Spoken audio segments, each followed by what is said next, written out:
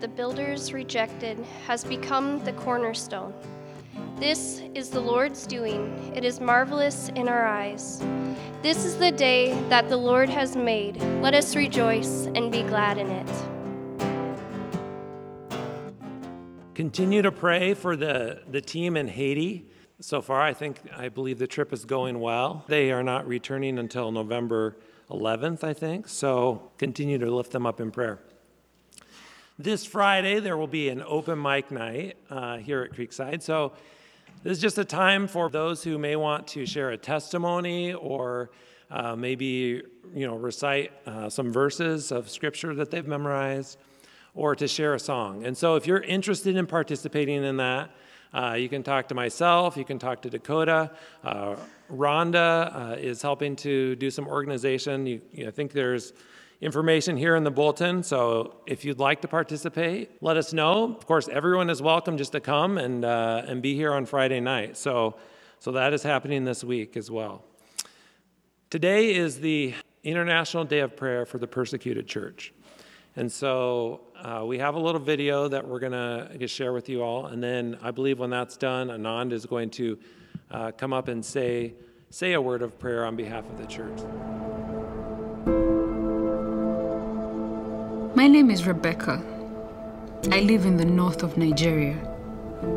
One evening I was out with my daughter, and on our way home we saw smoke rising above our village. We were under attack.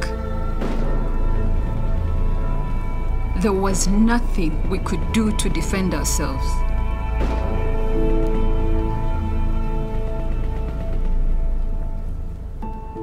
My husband and I were married in that village. My wedding day, it was the happiest day of my life. Some members of our church gave us a wedding gift. It was a Bible. We read it together every day.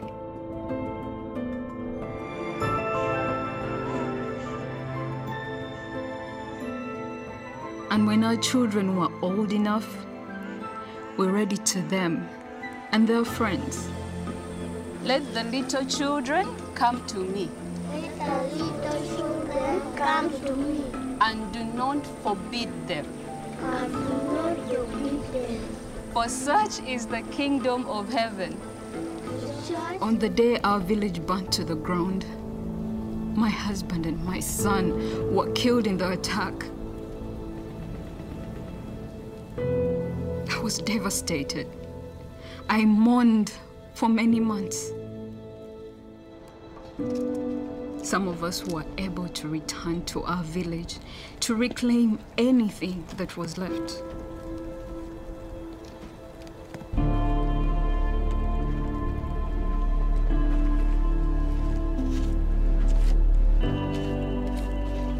I found our Bible.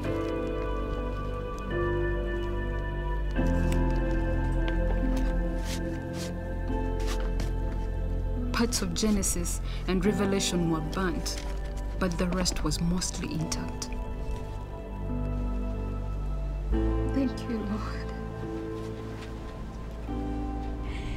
Thank you, Lord.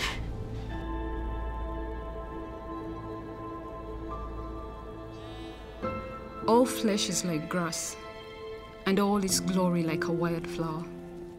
The grass withers and the flower falls off, but the word of the Lord endures forever.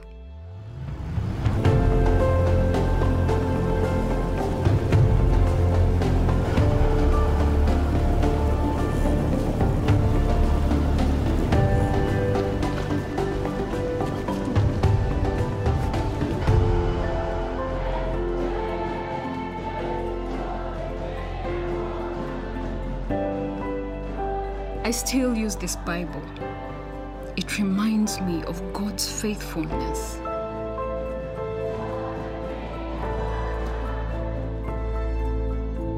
Naked I came from my mother's womb, and naked I shall return there.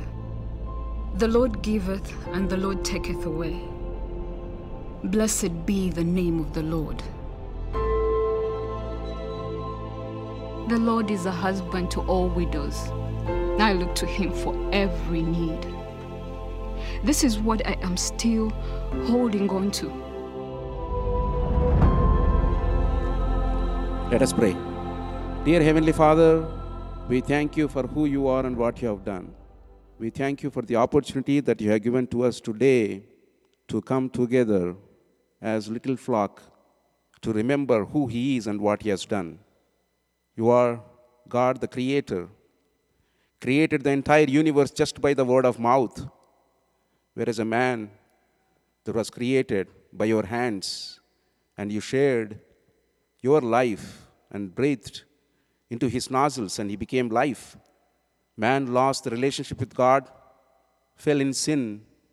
In order to reconcile the relationship that was lost, Jesus Christ is God, the Creator.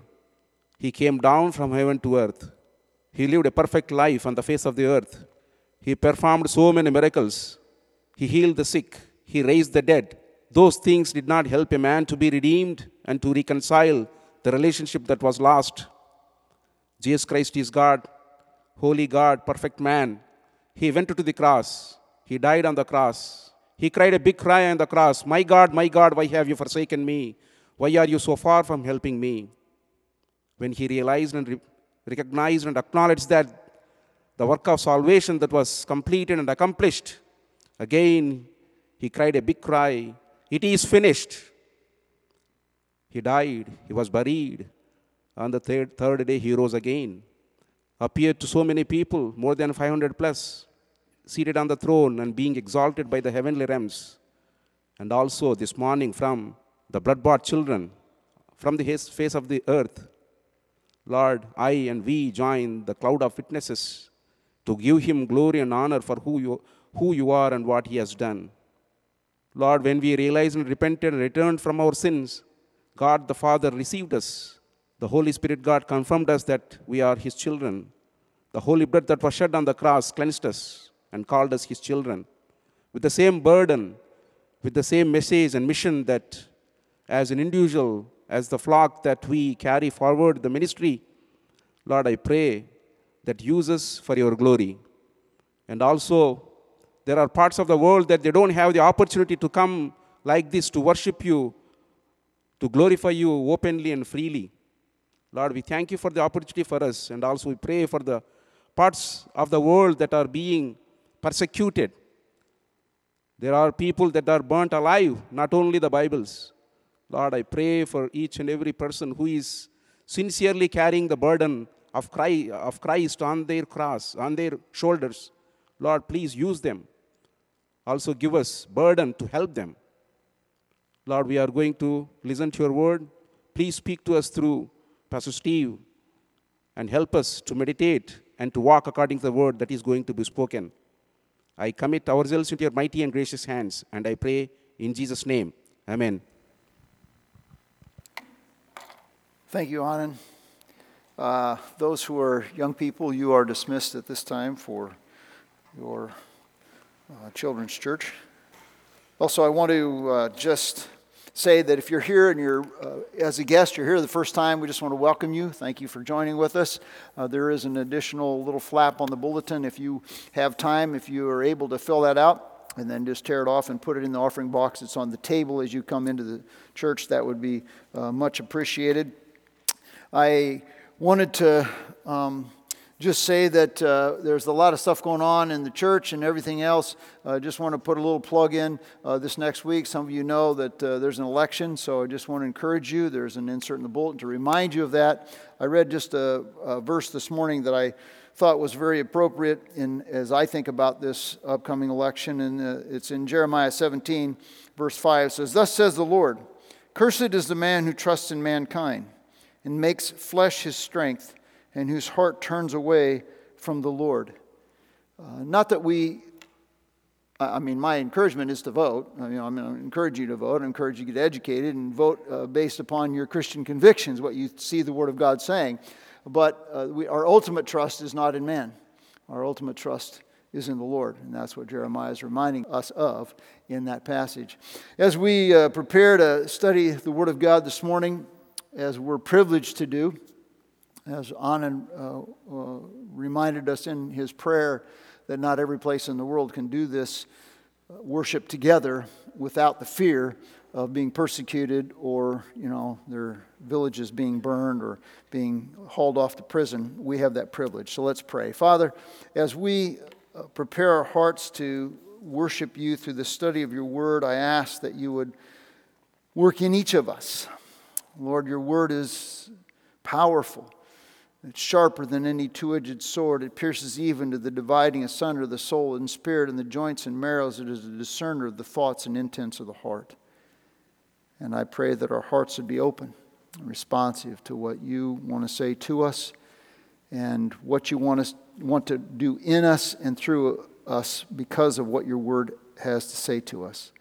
I just pray, Father, that you'd be able to work so that whatever I say comes out is heard as you want it to be heard by each and every person here this morning. And I pray that the things that are in your word would become real to me, more real to each of us, that we might allow and receive it for what it is, the Word of God and not the word of men. We pray it in Jesus' name. Amen. Well, we live in a world that's fraught with division, strife. I mean, our sinful nature kind of means that we build barriers and we kind of emphasize the things that are distinctions. We want distinctions over unity. We kind of separate ourselves into categories and, I'm of this camp and I'm of that camp. And those building of barriers prevents us, oftentimes, from overcoming some innate hostilities that we have towards each other. And it makes the overcoming of those hostilities more theoretical. What I mean by that is, you look at the world we live in, the society we live in. Ethnic prejudice is everywhere. I mean, I've not been all over the world, but I've been around the world. And it doesn't matter what country you're in, there is ethnic prejudice. There's discrimination. There's pride. There's war. All that stuff is latent in our society, and it's to be expected. Wherever you go, you kind of, that's the way it is. In society, disunity and division is to be expected, but in the Church of Jesus Christ, it's to be eliminated.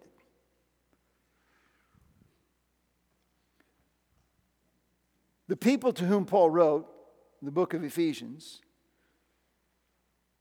the Jews and the Gentiles in Ephesus, part of the church body there, and in Asia Minor, culturally and ethnically and socially and spiritually, they were on opposite pages. The Gentiles didn't like the Jews. There was intense animosity that threatened the unity of the church at Ephesus, which was comprised of both Jews and Gentiles. I mean, the Greeks thought anybody who wasn't a Greek was a barbarian, and the Jews looked down on anybody who wasn't a Jew because they were God's chosen people.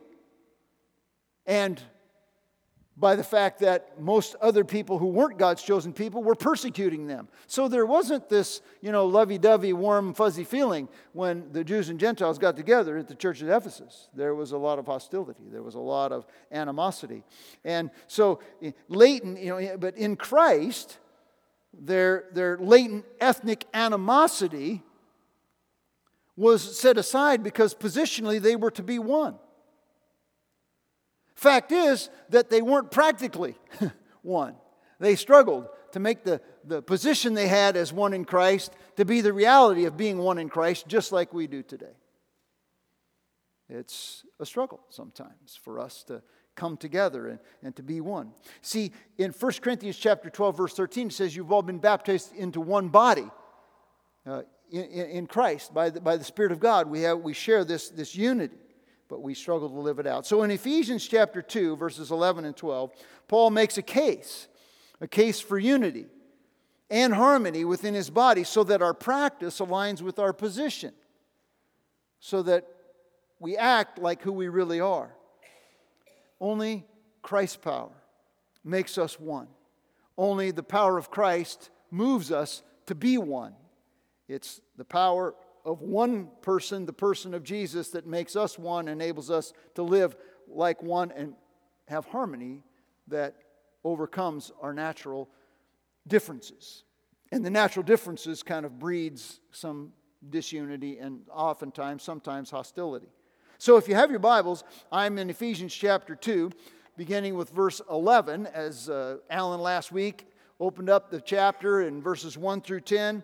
And now we're going to look at three compelling facts that confirm the unity of believers into one body, that compel us to live in harmony and actually act like we are a family, which is what the Bible tells us that we are. So I'm in Ephesians chapter 2, beginning with verse 11. I'll read down through verse 22. Therefore, remember that formerly you, the Gentiles in the flesh, who are called uncircumcision by the so-called circumcision, which is performed in the flesh by human hands. Remember that you were at that time separate from Christ, excluded from the commonwealth of Israel, and strangers to the covenants of promise, having no hope and without God in the world. But now, in Christ Jesus, you who formerly were far off have been brought near by the blood of Christ. For he himself is our peace, who made both groups into one, and broke down the barrier of the dividing wall by abolishing in his flesh the enmity, which is the law of commandments contained in ordinances, that in himself he might make the two into one new man, thus establishing peace, and might reconcile them both in one body to God through the cross, by it having put to death the enmity. And he came and preached peace to you who were far away, and peace to those who were near. For through him we both have our access in one Spirit to the Father. So then, you are no longer strangers and aliens, but you are fellow citizens with the saints and are of God's household, having been built upon the foundation of the apostles and prophets, Christ Jesus himself being the cornerstone, in whom the whole building, being fitted together, is growing into a holy temple in the Lord, in whom you also are being built together into a dwelling of God in the Spirit. Now, there's a lot there. But we're going to try to unpack it and look at it in terms of these three facts about that confirm that there is unity, and that unity is intended to bring about a harmony, a peace within the body of Christ. And so first of all, we look at the previous separation from Christ that promoted this hostility. So you see the very first word in verse 11 says, therefore. And again, when you see the word therefore, then you ask, what is it there for? And it points us back. It indicates that what's to come next concerning the new identity that the Gentile believers have is based upon the rich mercy of God in rescuing them. That's what Alan was expounding for us last week. Verses 1 through 10 is all about but God being rich in mercy. So, therefore is, because he's been merciful, now look at your new identity. Remember that formerly you, now he identifies you, you Gentiles in the flesh. Remember, it introduces several demonstrations. He asks them to remember, to reflect, to look back. And if you'll notice, it's mentioned twice. Remember that you formerly, you Gentiles who were formerly, and then he comes back in verse 2, you remember. Okay? Demonstrations of believing Gentiles past alienation as the basis of God's and his people's hostility. What's the basis for which God would be hostile to the people? What's the basis for which God's people would be hostile to the Gentiles? Well, it's their alienation from God and from these people. And so he lists what those ways that they're alienated and therefore hostile or treated as hostile. First of all, he says uncircumcision. The uncircumcision. It's a derogatory term. It's a defamatory term. It's a dehumanizing label that the Gentiles would use for the Jews. I'm not going to mention any. I could give some illustrations, but I'm not going to give illustrations of common derogatory labels, ethnic slurs that you would mention, or you could mention modern day today. It would be the same thing. That's how you would feel. They were treated with disdain. And Paul references then, you are called, you're the circumcision, called the circumcision. Now notice he says, you Gentiles of the flesh who are called uncircumcision, and notice how he emphasizes the flesh. This is how I view you, but in the flesh, humanly speaking, you're the uncircumcision, by the so-called circumcision. Interesting that he uses the so-called circumcision, which I understand to be a reference that condemned their arrogance. Because what were they condemning the Gentiles for? Well, they weren't in the flesh, they were not circumcised. And so he says, okay, so now you're boasting in some fleshly thing. And I think what he's doing is he's saying to them, you're emphasizing an external distinction that has no spiritual merit. So you think you're better than them because you have a physical distinction, but in actuality, your physical distinction has no spiritual merit whatsoever. So what you're holding up as the crown of your life is really nothing. It's only a fleshly expression. Paul is careful to distinguish between what was assumed. I mean, what did they assume by the fact that they were circumcised? That they were spiritually better. They were spiritually closer to God. He's careful to distinguish between what was assumed and what is actually true. Recently, Congress passed the Inflation Reduction Act. Well, okay, so we could assume that the Inflation Reduction Act would reduce inflation. But we would simply be making an assumption. And we would assume that the people who were proponing it or proponents of it were actually concerned about reducing inflation. But in fact, what we realize is that what's real is not necessarily what somebody assumes. And in Romans chapter 2, verses 28 and 29, Paul says that real circumcision, that marked one out as having a personal relationship with God, is defined not in physical terms, but in spiritual terms. Look at Romans chapter 2, verses 28 and 29. For he is not a Jew who is one outwardly, nor is circumcision that which is outward in the flesh. Now, remember Ephesians 2, that's what they're boasting in. They were circumcised in the flesh. But he says, but he is a Jew who is one inwardly, and circumcision is of the heart, by the Spirit, not by the letter, and his praise is not from people, but from God. Oh, but the Jews were out like, we've been circumcised and you're not circumcised. And so their boasting was in the flesh, not in the spirit. And Paul calls them out on it.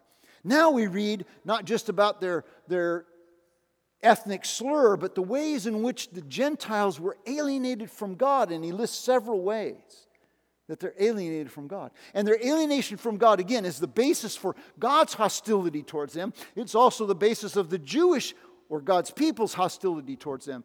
And he lists them. And these are not fun. They're separate from Christ.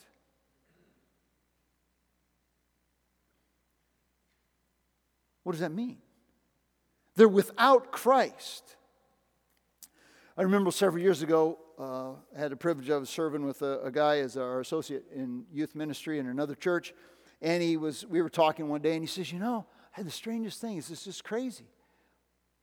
I had this student in our youth group and the student said, who is Jesus?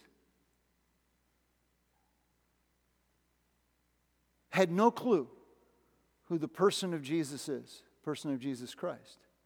And that wasn't a strange thing for that because it was common among the students in that situation.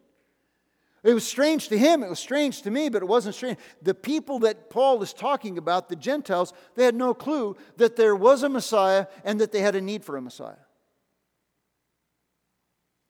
And I would submit that the most pitiable position of anyone on planet Earth is to not know that there is a Messiah and not to know that they have a need for a Messiah, a Savior. They were ignorant of this. And before salvation, the Gentiles were caught in godless paganism, or at best, gruesome idolatry. Then he goes on. Now, they were separate from Christ. Then they were excluded from the commonwealth of Israel. The people of Israel were part of a kingdom. They were part of a nation, and God was the king. But if you weren't Jewish, you were not part of the commonwealth of Israel. They were not part of it. They didn't have any wonderful privileges of being part of God's people that you would go along with it. Now, look at Romans chapter 9, verses 4 and 5, where Paul articulates what those privileges were for the people of Israel, who are Israelites, to whom belong the adoption as sons, daughters, the glory, the covenants, the giving of the law, the temple service, and the promises. Whose are the fathers, and from whom is the Christ according to the flesh? The Messiah is coming to us. The Messiah is from us. We have all of this. We have the feasts. We have the festivals. We have the law. We have all of this stuff. And the Gentiles don't. The Gentiles were outside of the purview of God. They were outside of the protection of God, the privileges of God, and the provisions of God. All of that. Didn't have any of that. We have a team of folks from Creekside that are in Haiti right now. And I've talked to some people about Haiti and what's going on in Haiti. And it's tough. I mean, getting food is a day-to-day challenge. Fuel to get the food is like virtually impossible. Electricity is, sporadic. None of the people that our U.S. team is ministering to have any of the privileges, positions, or are on the radar of the United States government. They're not citizens. They don't have that privilege. They don't have purview, but our team does.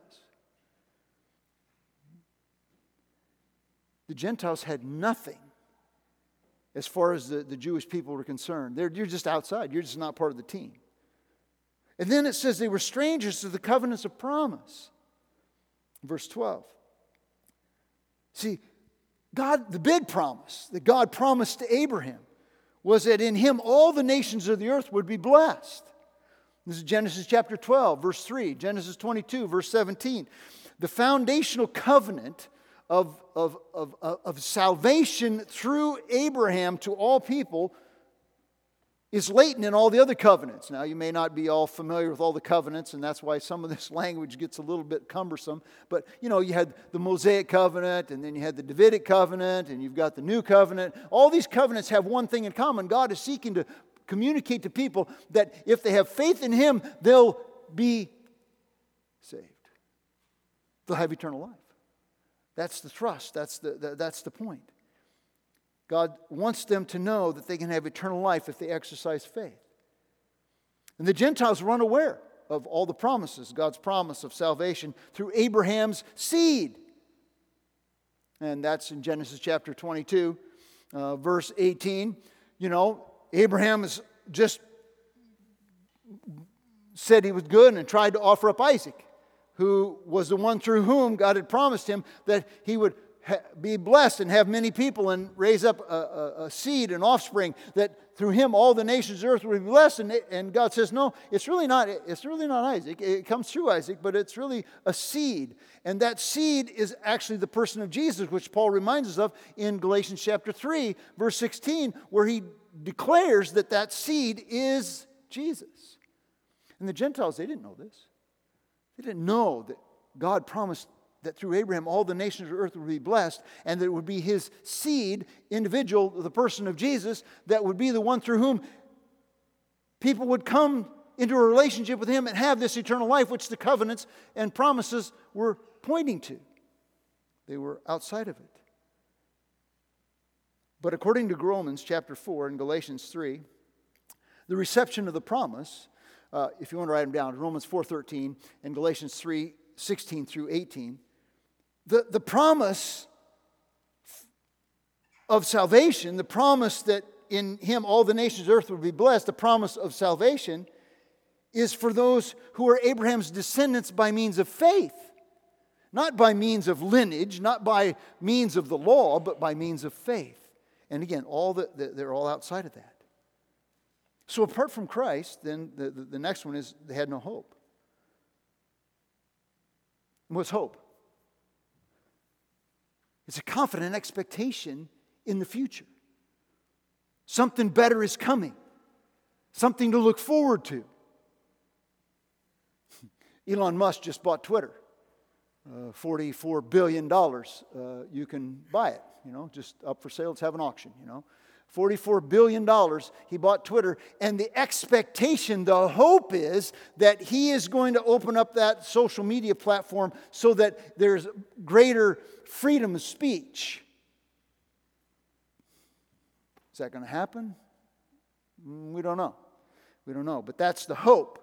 The hope that he will do so. See, real hope is based not just on hope, but real hope is based on a promise that's rooted in the confidence that we have in the one who made the promise. If there's no confidence in the one who made the promise, then the promise doesn't offer us any hope at all. Well, what was Israel's hope in? A promised Messiah through Abraham. This was the hope of the promises that they had, that there would come to them a Savior, a deliverer, and the Messiah to bring salvation. And, again, we can get down on them because a lot of them in Jesus' day thought this was just salvation from the Romans, but it was actually salvation from their sin that he sent this Savior and that he would have it. Well, hope in Jesus as God's promised Messiah is grounded in the resurrection of Jesus. In the first service, we were looking at Acts 13. I had to refrain myself from jumping up and start looking. But if you looked in Acts 13, particularly in verses 32 and 33, you'd see that Paul says that we know that this Jesus is the Messiah. He is the promised one to bring salvation because he is risen from the dead. That's the ground upon which we build our confidence that the promise of God is being fulfilled. And the Gentiles had none of that. Our hope is not in what Christ means in this life. Well, yeah, Jesus is a good teacher. Well, he was a prophet. Well, he was a good teacher. He was a prophet. But that's not the limit of who Jesus was. Paul says in 1 Corinthians chapter 15, verse 19, that we don't want to hope in Christ in this life only. If that's the hope we have of Christ is in this life only, we are to be pitied. No. In verse 20 of 1 Corinthians chapter 15, verse 20, he says, but he has been risen from the dead. The fact is, he is risen from the dead, the first fruits. What is our hope in?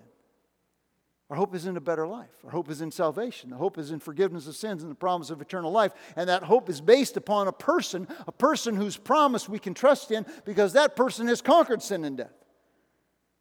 And he's seated at the right hand of God the Father. Hopelessness is a sad condition apart from Christ. Apart from Christ, what's the motto? What's the person's motto if they don't have Christ? Eat, drink, and be merry, for tomorrow we die. That's what you got to hope in. But we just had a wonderful service, the first service, talking about the blessed hope we have that beyond this life there is hope because of Christ. That we live now in eternal life, waiting for the transition from this realm to the next one. But it's not an end, it's a continuation. And it's more glorious because of Christ. And finally, he says, they're without God in the world. Not without gods, little g. Where's Ephesus? Well, it's Asia Minor, the center of the worship of Artemis, the great temple of Diana, and a whole host of other idols, as well as worshiping the emperor. So it wasn't they were without gods, they were without the God, the true God.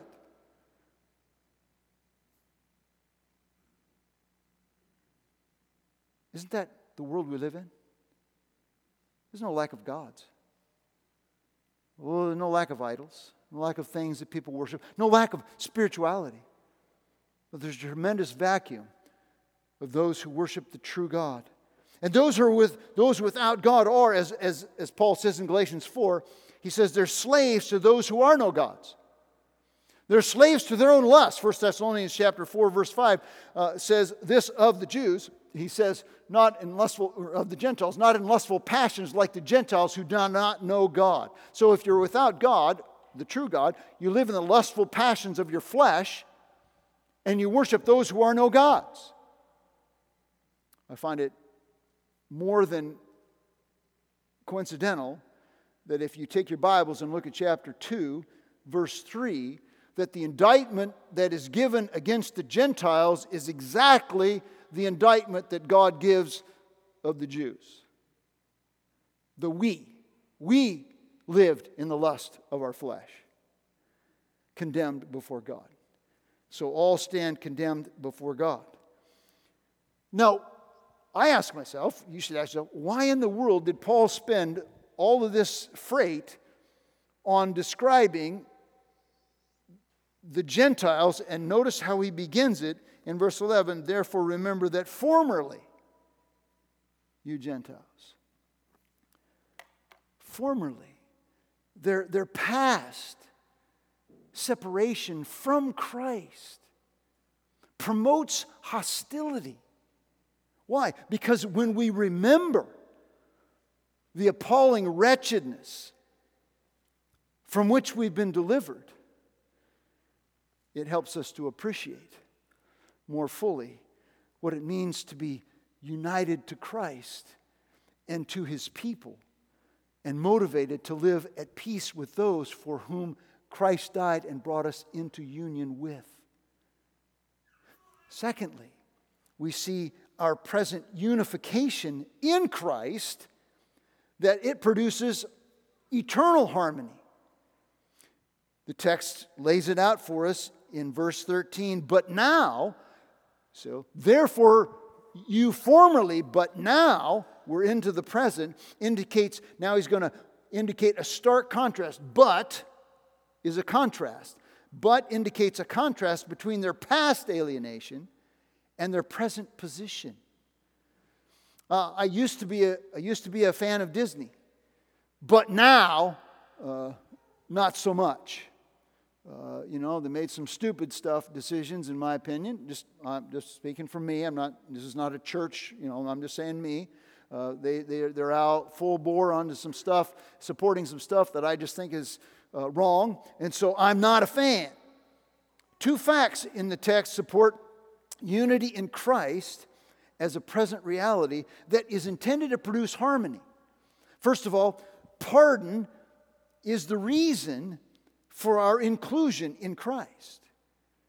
Notice the text begins in verse 13, but now in Christ. What does it mean to be in Christ? Well, that's chapter 2, verses 1 through 10. Okay? We're in Christ because of His great mercy, saved by grace through faith. You formerly far off Gentiles have been, I just love this language, you've been brought near. You were way off. Now you've been brought near. Not geographically, not physically, but into spiritual intimacy with God. And I would put in parentheses or asterisks or whatever, to God. You've been brought near to God. Okay? Doesn't say that in the text. To spiritual intimacy. And here the imagery is from Isaiah 57, verses 15 through 19. Talks about being brought near. And it's those who come with humility. He says, I will not cast you off. I will care for you. If you come with humility and come to me, I will not cast you out. I will not dismiss you. So they've been brought near. And how it is that they've been brought near. Read the text. You've been brought near through the blood of Christ. You Gentiles. Without God, without Christ, no hope, alienated, separated, strangers. Through the blood of Christ. You've been brought near. Sin separates us from God, from Christ. It makes us His enemies. It makes us deserving of His wrath and condemnation. Apart from divine intervention. Now, I want to point this out. But now in Christ, you formerly were far off, have been brought near. All through this text, we see what Christ has done for us and what Christ has done in us. Not like we're just standing around, oh, I'm going after God now. No, you were alienated. You were far off. Now you have been brought near. That's a passive thing. It's not something I do. It's something that's been done for me and to me. Through Christ's blood, a believer's relationship of hostility with God is replaced by one of peace and goodwill. Through the blood of Christ. Without the blood of Christ, we're enemies of God. In the blood of Christ, we have been brought near. Reconciled. That's what reconciled means. A relationship of hostility has been replaced by one of peace and goodwill. Now, I want you to see Colossians chapter 1, verse 20.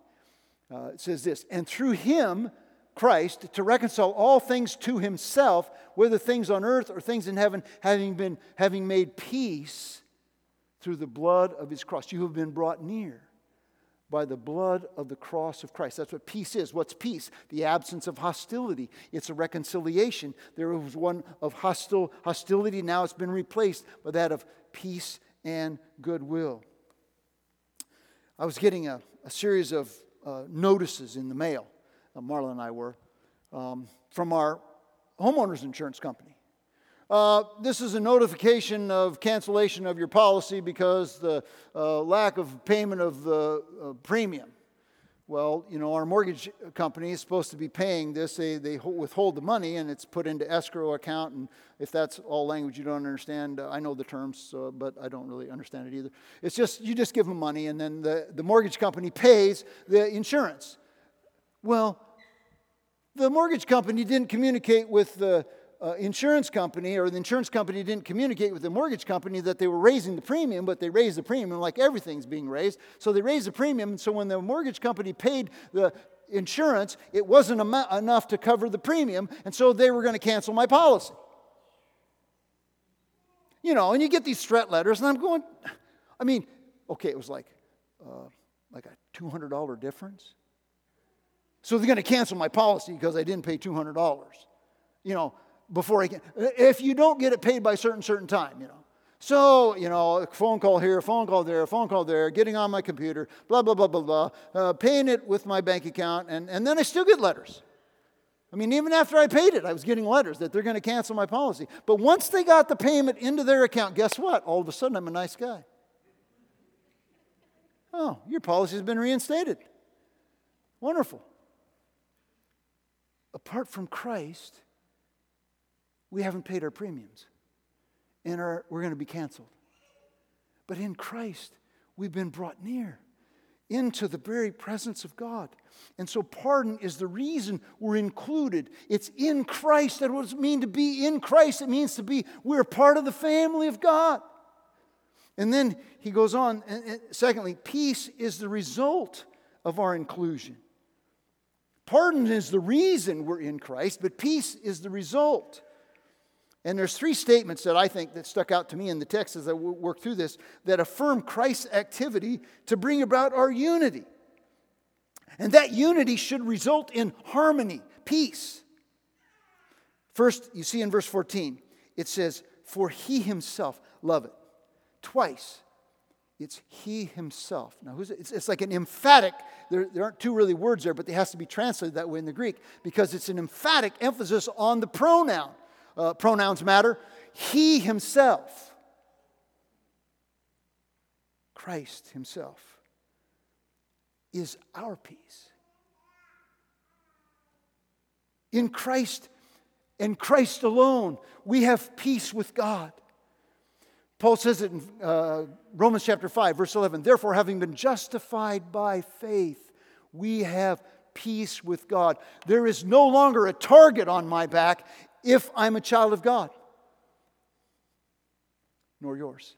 If you're a child of God, we have peace with God. But also, we have peace with, He's our peace. Peace with God and peace with others who are at peace with God. Okay? Why? Why is it that we have peace with God and peace with others? Because He Himself, there it is again, made us both one. That's the ESV translation.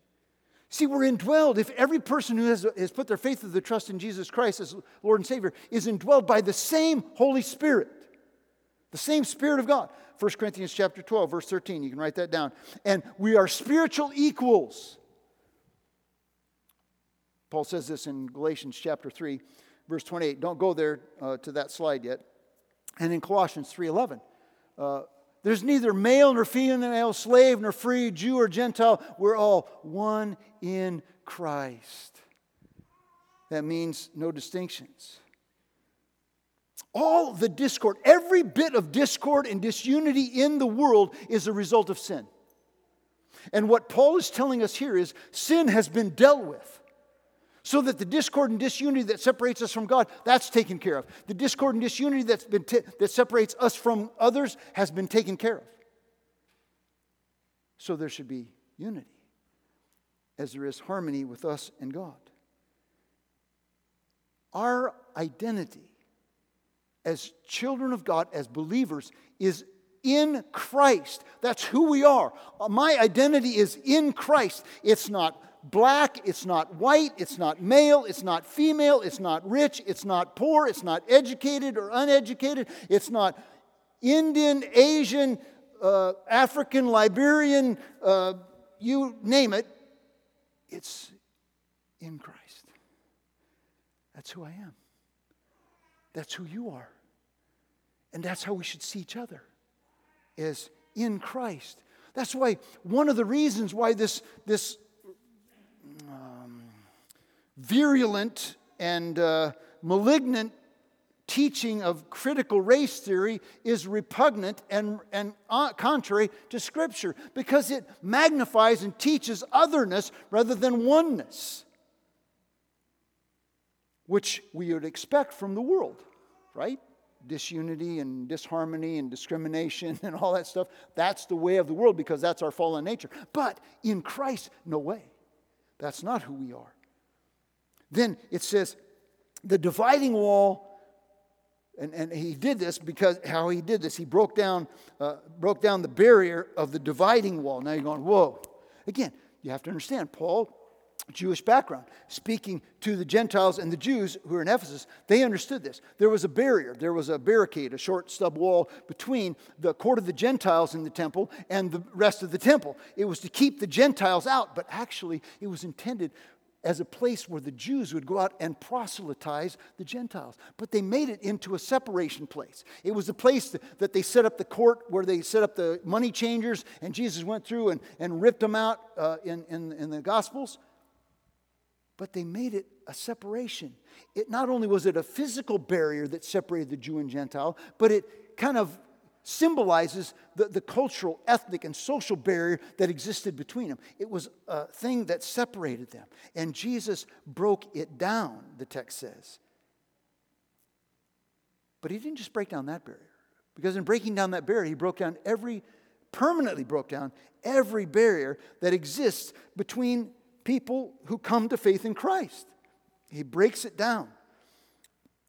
And it says, so, some of you are alive long enough, you can Google this if you weren't. In 1989, President Reagan said, Mr. Gorbachev, tear down that wall. The wall separating East Germany and West Germany, representing communism versus the free world. And in 1989, it began to be torn down. And what Paul says is that Jesus, in his flesh, on the cross, tore down the wall that divided the Jews and the Gentiles. And what was this, the enmity? What was this hostility? What was this enmity that he talks about? If you read in verse 15, by abolishing in his flesh the enmity, which is the law. Well, yeah, the law. The law of God is the enmity. Colossians chapter 2, verse 14 explains it a little bit better, so I want you to look at that. Having canceled the certificate of debt consisting of decrees against us, which was hostile to us, and he has taken it out of the way, having nailed it to the cross. Jesus did that. Well, the law showed us our sin. And it showed us our deserving of judgment. So it was hostile to us because it made us sinners and we deserve God's judgment.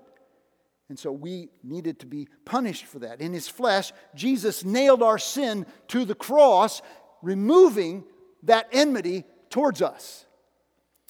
But there were also these rules and regulations and feasts and festivals and washings and all these ceremonial regulations that were separating the Jews and the Gentiles. And when Jesus died on the cross, guess what? All that went destroyed. No longer necessary. The moral law still is in existence, right? We still have to follow the Ten Commandments, yes. But the ceremonial law, it's all done. At the foot of the cross, all human beings become one in Christ. Not at the foot of at the foot of the cross. When we surrender to Christ, we become one. No ethnic, geographic, cultural, language, gender, or national distinction separates those who are in Christ. I can pray in English with my Hungarian brothers and sisters and know that we are praying to the same God. They can pray in Hungarian. They can pray in Spanish, Slovakian, Romanian, Telugu, you name the language. And they're praying to God Almighty, and we are one in Christ. Because of what Jesus has done, he took out all the barriers and laid them down. We are one. Then it says in verse 15, the end of the verse, that in himself, he, what? Might make us one new man. It's a revolutionary concept. One new man. Jew, Gentile, brought together, becoming one. Kind of like marriage, huh? One and one equals one. Do that math. It's not discriminatory either. It's God's math. 1 plus 1 equals 1. He himself might make one new man. Christ's work makes one man unique, better in quality. My niece's husband works as a metallurgic engineer for Caterpillar, and he is taking elements and metals and trying to combine them together to make stronger and better metals so they can use them in their industrial equipment. You know, stronger and lighter or more economical. God in Christ eliminated any enmity between us and God and between us and each other, established harmony in one new man. And he did this, verse 16 says, that he might reconcile them both into one body. Do you see the one part that keeps coming up here? One body, one man, we're one. And that's the emphasis that he wants us to see. On the cross, Christ took the wrath of God that we deserved upon himself, destroying the enmity of God. He nailed it to the cross. He took the enmity that God had towards us and he took it on the cross. That believers, he took the enmity of God towards us and then the enmity of us towards each other so that we might be this one, an end to discrimination, an end to anti-Semitism, an end to hatred, an end to segregation, an end to bigotry.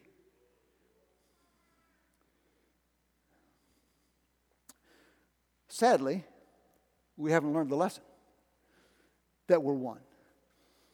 People ask me frequently to say, well, you know, how did COVID affect your church? The church you serve. Not my church. It's Christ's church. I just work here. I'm just a under shepherd. I say COVID exposed the immaturity of the church. Shined a big bright spotlight on our deficiency in our ecclesiology, which is our teaching of the church. Paul says we're one in Jesus, but I've seen us acting like a bunch of independent-minded, spoiled kids. Well, we got the vaxxed and the masked, and then we got the unvaxxed and the unmasked, and never the twain shall meet. If you're going to require this of me, you're going to require that of me, I'm out of here. We're one. In Christ is our identity. Not in government mandates, not in government requirements and regulations and suggestions and misguided information and other people giving misguided information. We're one in Jesus. And it saddens me to see people who profess to know faith in Christ that they're going to just bail. Because, I told people it was a no-win situation. If we were required masks and vaccinations, people would have left. If we would have said no vaccinations, no masks, people would have left. And they did. It didn't matter what you did. And these are supposed to be people who know Jesus. And we're supposed to be better than that. We're supposed to love each other, care for each other, live in harmony with one another because of Christ.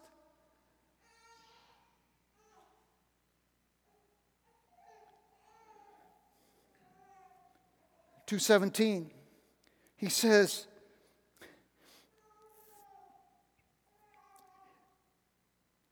and he came and preached peace. And you got to love it as he quotes Isaiah 57:19, the passage I alluded to earlier. He came. Who's he? Jesus. Acts chapter 10, verse 36 says that, I think, do we have that one? Maybe we don't. I'm supposed to read that one. Sorry. No, it is? Okay. The word which he sent to the sons of Israel, preaching peace through Jesus Christ. He came preaching peace. Oh, how lovely on the mountains are the feet of him who brings good news, announcing peace, proclaiming happiness, saying, our God reigns. That's Isaiah 52. He proclaimed peace. We don't have to be enemies of God. He proclaimed peace to whom? To you who were far away. And who was that? The Gentiles. And to you who are near, the Jews. The same proclamation of peace to the Jews and the Gentiles. Jesus made it, proclaiming the same offer of peace to both. So you can look down your nose on somebody because they don't have the same traditions as you do, because they grew up in a different country than you do, because the skin of their skin is different color than yours, because they have different political perspectives. But we're supposed to be one in Jesus. We have the same peace. And then finally, the last statement is this in verse 18. For through him, Jesus, we both have our access in one Spirit to the Father. Same Spirit indwells every child of God. We're going to see that in chapter 4, verse 4. One Lord, one faith, one baptism, one Spirit, one God and Father of all. One. And we act like a bunch of knuckleheads running around. It's me. No, you're one. Through faith in Jesus, every believer has access in the same Spirit to the Father.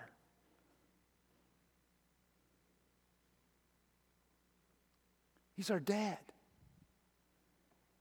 And we should come to him. Romans 8:15 says, we cry, Abba, Father, Daddy. We come to him in tenderness. And we come to him with intensity.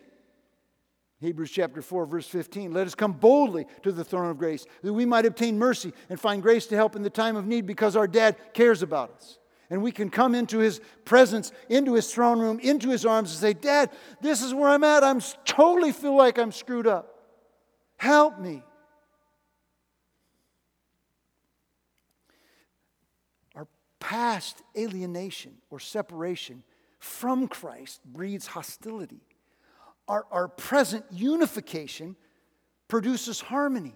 And finally, we see that there's this profound inclusion through Christ that promotes a building up of the community, our enriching of each other and of God's community. And there's two truths that I want to focus on that inform this conviction that we've been included in God's family, and that inclusion should produce a deeper community. First of all, our forever identity in verse 19 So then. Now, you see how the text lays out? In verse 11, it's therefore. In verse 13, it's but now. And then in 19, it's so then.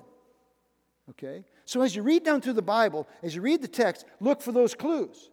Because it gives you an idea that there's something, a shift in the idea. And this introduces the Gentiles' newfound identity with implications of how we're supposed to live. And it sets up the contrast between being excluded, that's verses 11 and 12, and being included now. You were excluded, now you're included, okay? And notice these beautiful word pictures that he gives to illustrate and to describe that contrast and what our new identity is in Christ. First of all, we're fellow citizens. Look up at verse 11. What were they? They were outside the commonwealth of Israel. They weren't citizens. No, but now they are fellow citizens. I didn't ask Alfonso if I could do this, but a few years ago, our brother Alfonso became a U.S. citizen, right? Came to the United States as a refugee, probably had, a status, green card status as a resident alien, and then he was a refugee and then an alien, but now he's a citizen.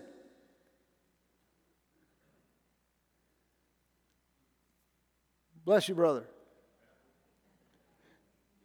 He's not a Liberian, although he may still have his Liberian citizenship. Do you still have your Liberian citizenship? Are you a Liberian citizen still? If he does, he has dual citizenship. All of us have dual citizenship, right? In Christ and in our country. But he is a citizen. He's a fellow citizen. He is an American. Do you see him other than that?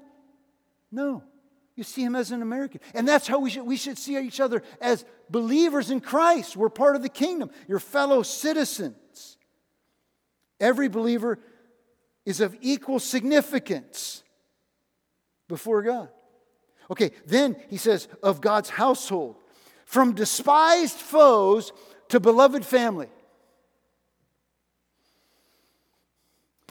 I thought about the story of Nate Saint and Roger Udarian and Jim Elliott and all those boys that died on that beach, sandbar, killed by the Auca Indians.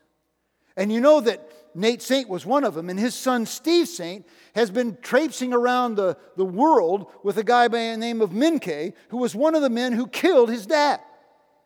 Now, how does that happen? In Christ, their family.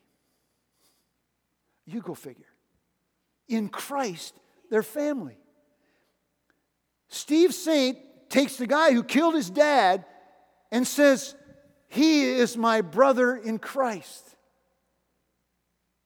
And I love him. And I would die for him. Only in Christ. We are part of God's household.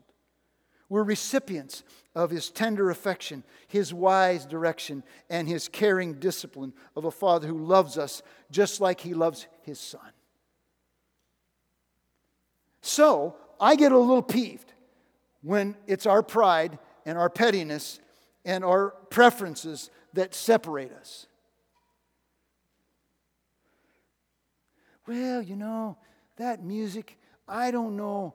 I don't know. I just can't really get into it.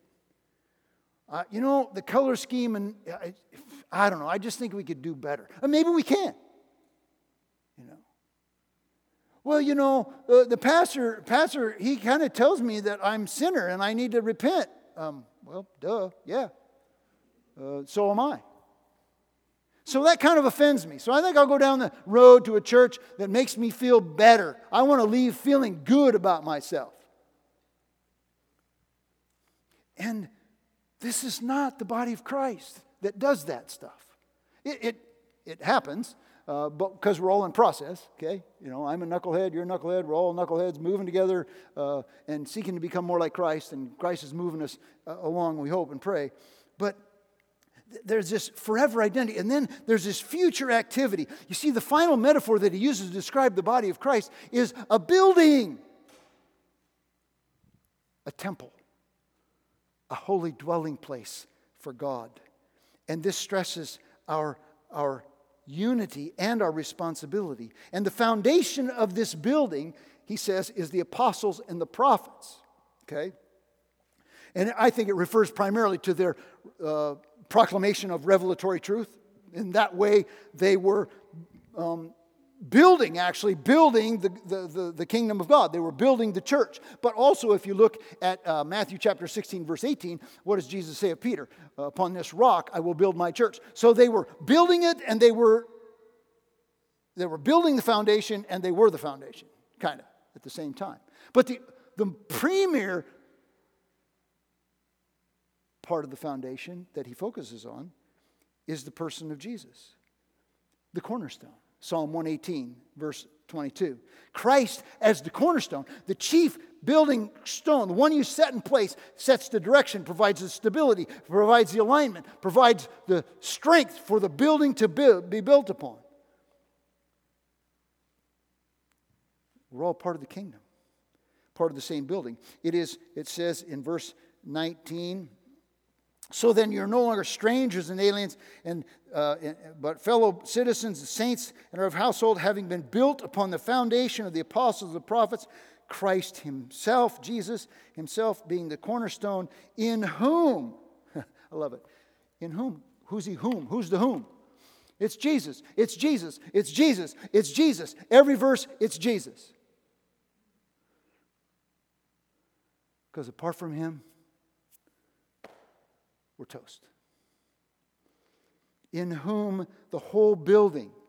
Now, that's the church in all of its locations, the universal church in each of its local manifestations. The whole building is being what? Fitted individually as separate, distinct, together. We're fitted together.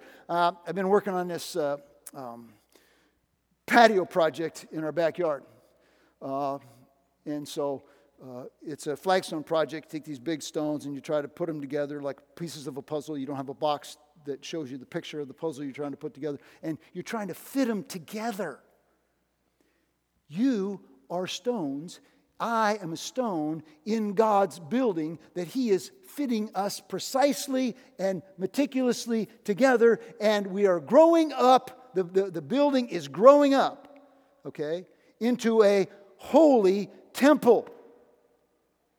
Growing in the sense that there are more and more and more of us joining into the building, because it's not going to be complete till all who are to believe, right? The building won't be complete till every believer who is a living stone, 1 Peter chapter 2, verse 5, is put in place. All right? So when every person puts their faith or their trust in Jesus as Lord and Savior and comes to faith in Christ, guess what?